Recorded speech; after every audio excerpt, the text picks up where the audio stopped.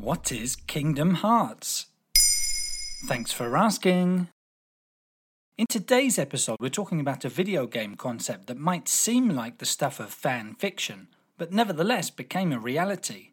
Kingdom Hearts was first released on the PS2 20 years ago, and it's a meeting of two universes that really have nothing to do with each other: Disney Animations and Final Fantasy, Japan's best-known RPG franchise. The series has been making headlines of late too, with the release of the Integrum Masterpiece for Cloud Bundle on Nintendo Switch. Okay, it's not the catchiest of names, but it's actually a collection of almost the entirety of the saga's previous titles. How did such an unlikely project come to be? It all started with Disney Japan and Square Enix, the company behind Final Fantasy, having offices in the same building. According to legend, the idea stemmed from a chance elevator encounter between a Disney representative and a producer from Square. But bringing the concept to life proved no easy feat, especially considering Disney's reputation for being picky when it comes to collaborations. For example, they wouldn't agree to Mickey Mouse being the game's main character, despite him being an obvious candidate.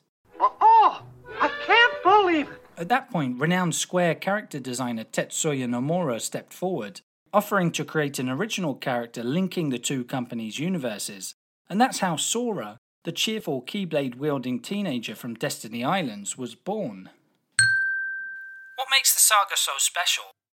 Well, the flagship concepts to start with. From Hercules to Toy Story to Aladdin to Frozen, players travel through familiar Disney and Pixar worlds, which have been repurposed into an action RPG with breathtaking accuracy. The gameplay mechanics are designed with the utmost care, down to the very smallest of details. That's a trademark of Square Enix work. We're talking recognizable character design, an iconic soundtrack composed by the legendary Yoko Shimomura, and distinctive, highly original storylines. Disney's involvement may usually be the guarantee of a clear and linear plot, but not with Kingdom Hearts. The further the saga advances, the more complex the story becomes, meaning you really have to get into it to avoid getting lost. To date, there have been 3 main games, supplemented by a wide range of unnumbered entries released on different consoles. Sometimes these spin-offs carry great importance to the main story. Taken together, the collection forms a single adventure, which is binge-worthy in the same way as certain TV series. That's rarely found in the world of video games. What's the future of Kingdom Hearts then? The game's home city, Tokyo, has big plans for the saga's 20th anniversary, which falls on April 10th. Planned festivities include an exhibition, a concert, and live Q&A with the game developers. While the most recent main game, Kingdom Hearts 3, concluded the story that started in the first episode, there has also been speculation about Kingdom Hearts 4 appearing one day.